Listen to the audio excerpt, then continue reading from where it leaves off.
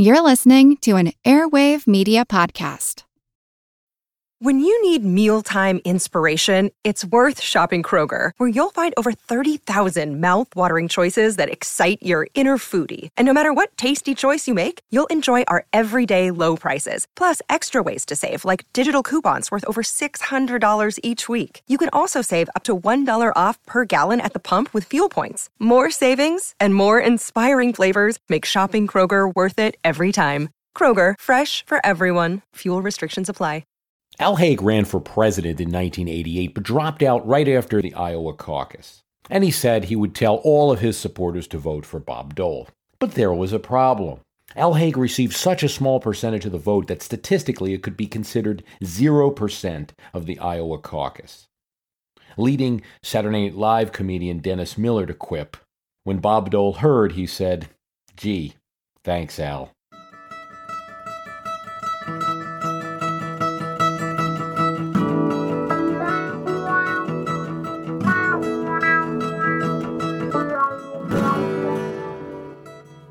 Al Haig died recently, and I think there's a guy who will be remembered for two moments. One quiet, the other one very much not.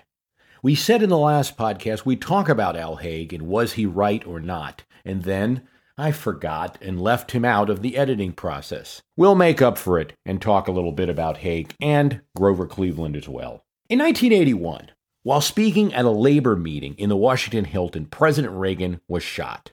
George Bush was driving somewhere in Texas. This was before cell phones. He cannot immediately be located.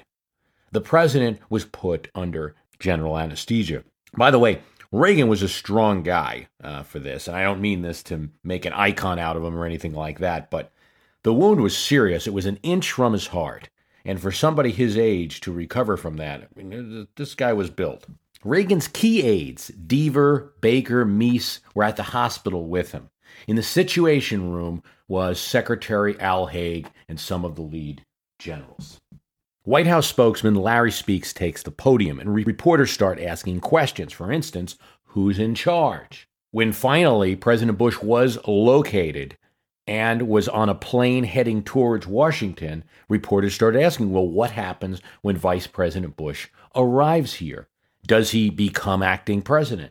Larry Speakes answered, I cannot answer the question at this time. Al Haig, sitting in the Situation Room with a TV set, said, get him off, and rushed to the podium. As Secretary of State, Al Haig was the highest-ranking executive branch officer in the White House.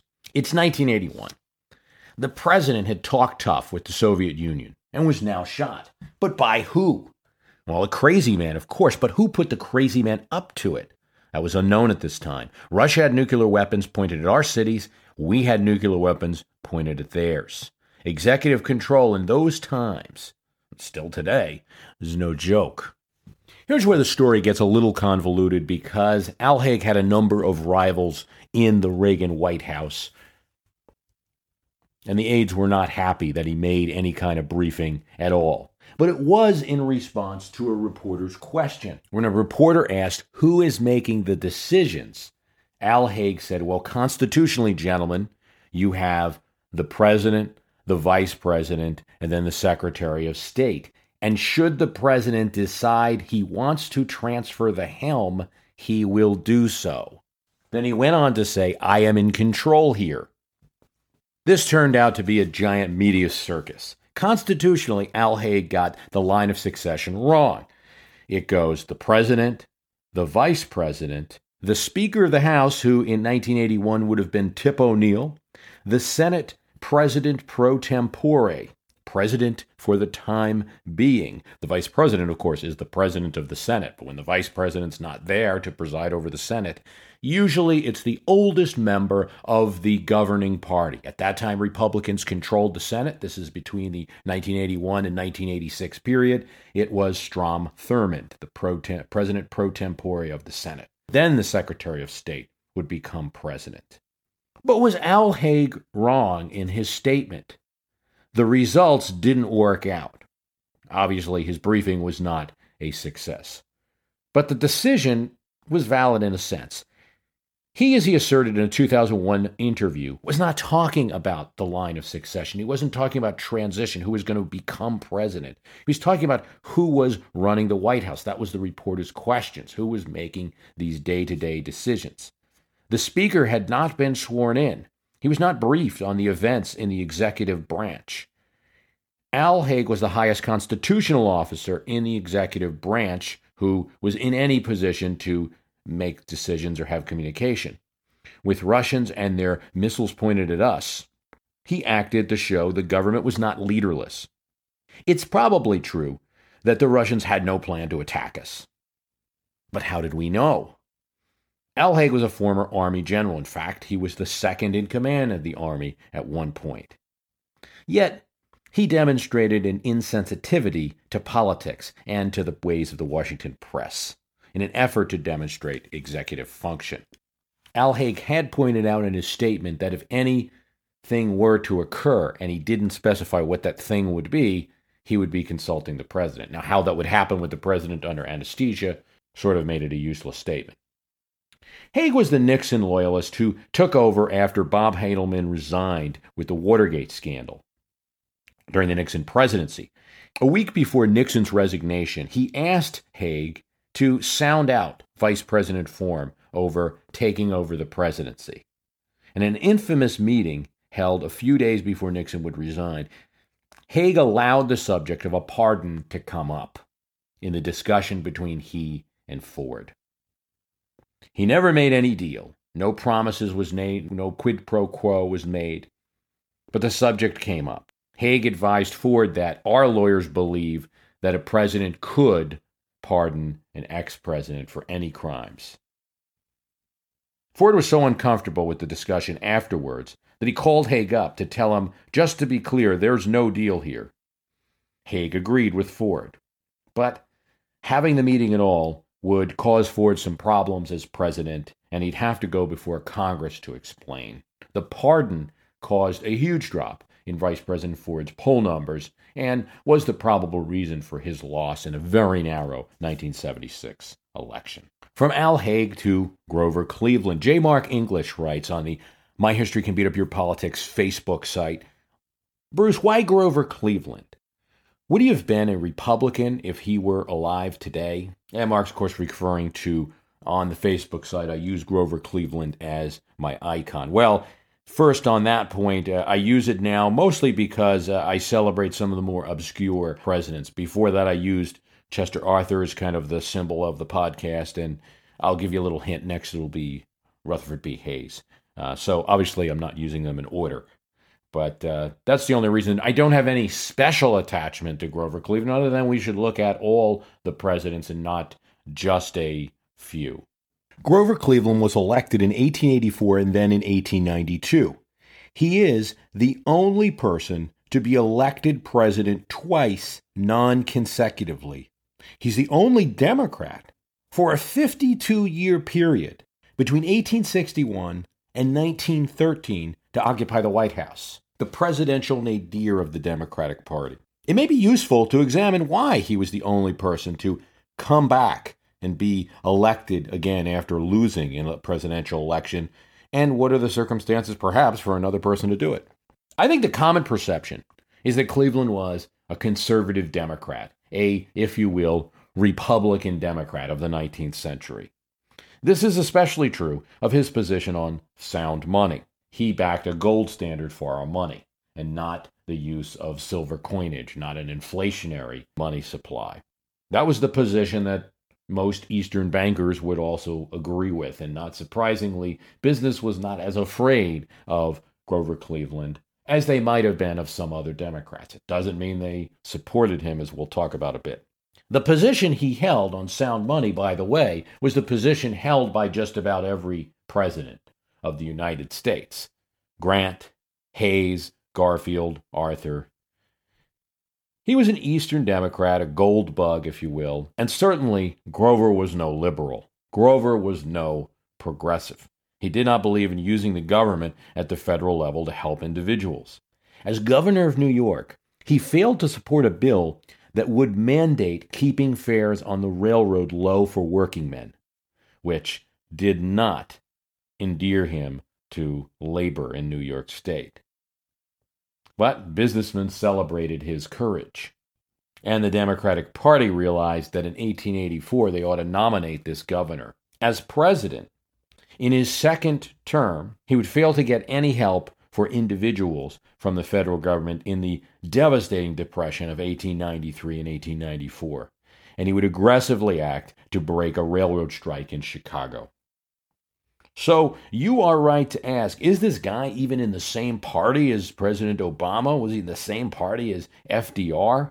Well, there are two issues where Grover Cleveland would have trouble with Republicans, at least Republicans of his day. Republicans were the dominant business party, and businesses at that time supported high tariffs. They wanted to protect the manufacturing industries that were in America. About the only source of revenue for the federal government at this time, you did not have an income tax. The only source of revenue for the federal government at this time were these tariffs. So there were two things that tariffs brought. One was it protected American industry, supposedly, but it also created usually a surplus in the American federal government, which, amazingly, Congress often found new jobs to fill.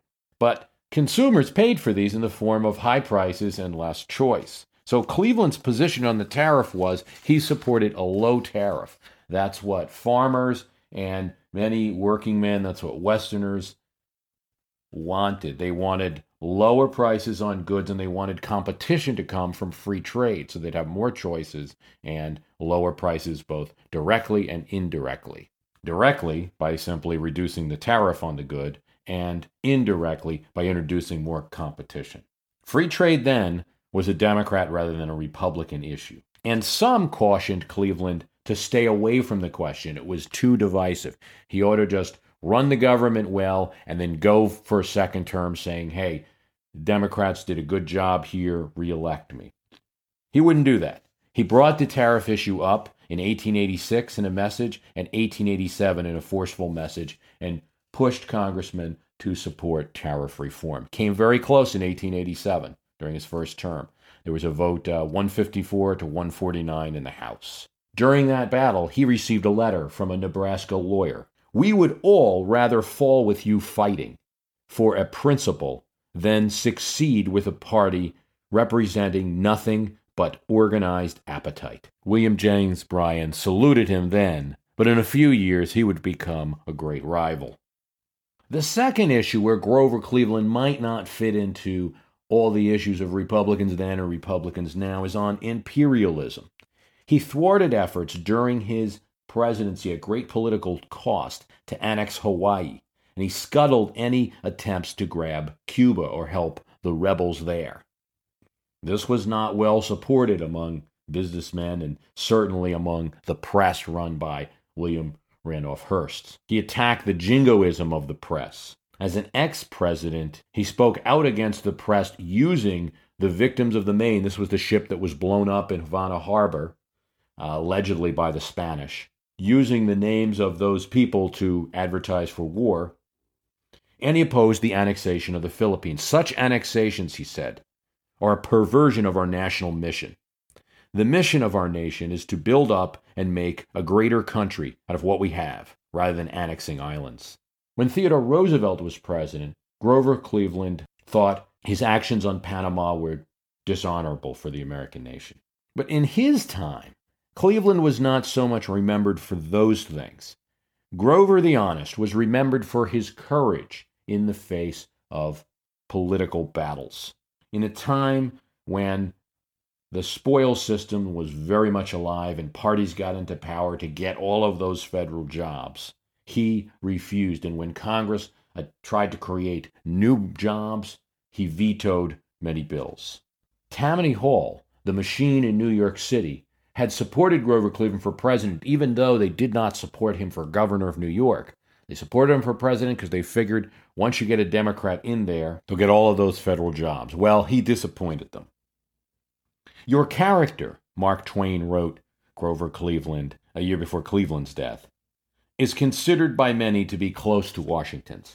Now, Twain might have been exaggerating, but that was how much people respected him, if not for what he didn't do during the economic crisis for his honesty. You have to keep in mind that that's more important even than it is today. There are many more safeguards. You didn't have the kind of special prosecutors and things like that in Washington. It was a feeding frenzy for jobs between the parties. So having an honest person meant more to average people, that your money was being used better, that your federal government was being run better. His loss in 1888 reflects a party loss even more than the loss of the people. Tammany Hall felt he didn't give them enough jobs, and he lost New York by 30,000 votes out of 1.1 million cast. He lost Indiana by 2,000 out of 500,000 cast. He lost the Electoral College, but he won the popular vote in 1888 by 100,000 of 10 million cast. It was a small win in the popular vote, but a win. And he stood on a principle, the tariff reform, civil service, that people remembered. He became kind of a martyr. And within the Democratic Party, soon after 4 years of Benjamin Harrison as president and the Republicans controlling Congress, Democrats got more angry at the people who had betrayed Cleveland than they got angry at him for whatever he did or didn't do. Even many silver money people who in 1884 may have wanted someone else, in 1892 backed the comeback kid, well, he wasn't a kid, of Cleveland. Probably one of the most amusing stories about Cleveland's non-consecutive return is when they left the White House after that bitter 1888 defeat, Francis Cleveland told Jerry Smith, the servant at the White House, "Now, Jerry, I want you to take good care of the furniture and ornaments in the house. We will be back in 4 years." Indeed, they were. Would Grover Cleveland have been a Republican today? I think the positions are more mixed, and the man is more complex than what it seems on the surface. He probably would have been comfortable exactly where he was in 1884, in the more conservative/centrist wing of the Democratic Party, rather than as a Republican. Certainly, he was no progressive. This was no Franklin Roosevelt. There was going to be no New Deal under Grover Cleveland. At the same time, there was also no income tax. So while the federal government didn't do much, it was also limited in what it could do because it wasn't taking money from those sources. Al Haig, Grover Cleveland, some forgotten folks that we'll talk a little bit about on this program. Quick talk on the filibusters because it's so much a part of the healthcare debate, and it is fairly unique to American politics. The reason for the filibuster is not in the Constitution, except that in the Constitution, the House and the Senate determined their own rules. Those rules were reviewed by the President of the Senate in 1804, and that was a man named Aaron Burr. Yes, this is after his infamous duel. He decided to revise the rules of the Senate, and many of the revisions were good. He decided to drop a rule that a member by majority vote could move the previous question. That's a very common parliamentary phrase, meaning let's vote on the issue and stop talking about it. Okay? They got rid of that rule. No one really did anything about that until there was a vote to remove the censure of Andrew Jackson. Andrew Jackson had been censured by the Senate when Henry Clay was running that body for taking funds from the Treasury out of the Bank of the United States when he was having a quarrel with that bank during the Bank War of 1832. That censure dogged him and his supporters. And in the Senate, there were enough votes to remove and expunge that from the record. Those who wanted to keep the censure motion decided to stage a filibuster. I'm not sure they called it then. The filibuster term is actually negative from filibustero, a freebooter, a pirate.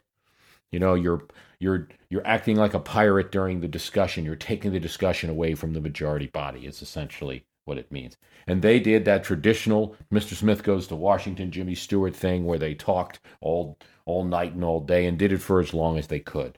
The opponents outlasted them, however, and that first filibuster effort was not successful. Andrew Jackson's censure was purged from the record. But this still became a problem because someone could hold up legislation if a member got cranky.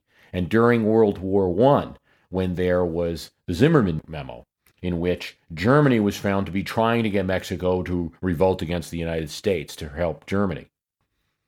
This was outrageous, and there was a vote on the U.S. Senate to condemn this act. A couple of Midwestern senators felt that would provoke war with Germany, which they didn't want, so they filibustered. This angered people, and there's nothing like a kind of patriotic battle to get rules changed, and that's what's changed the rules. So at that point, it became a 3/4 vote. If you got 3/4 of the Senate, you could cloture, you could end discussion, and you could end a filibuster. This later got revised to the 60 votes where it is now. It's not a procedure that I'm endeared of. I think it always depends. If your party's not in power, you support the filibuster. I just think consistently, I've always felt it's just a bad idea. The Senate is an unrepresentative body, and the filibuster gives more power to it. One senator from California has as much power as one senator from Idaho. The senator from California represents a lot more people. But doesn't show up in the Senate. Now, that's all right. I mean, that's the compromise that created American government, fine. But I think the filibuster gives an additional advantage to this body, which is already unrepresentative. And it's not something that's in the Constitution. Over the long term of American history, I think it's been very bad. It held up civil rights probably for anywhere from 20 to 40 years. There were probably the votes to pass the Civil Rights Bill in the 1940s. There was a senator from New Mexico that wanted to pass it, and the filibuster was used to hold that up. So it doesn't have a great history. It's not part of the Constitution. It's been slowly evolving, and closure's getting easier and easier to do as we move on. I would say just finish the job. I want to thank you for listening. This is a short one. A reminder to go to the Facebook site. We're getting close to 800 people on the Facebook site. The archives are available for myhistorycomputerpurepolitics.com. It's $9.99. Thanks for listening.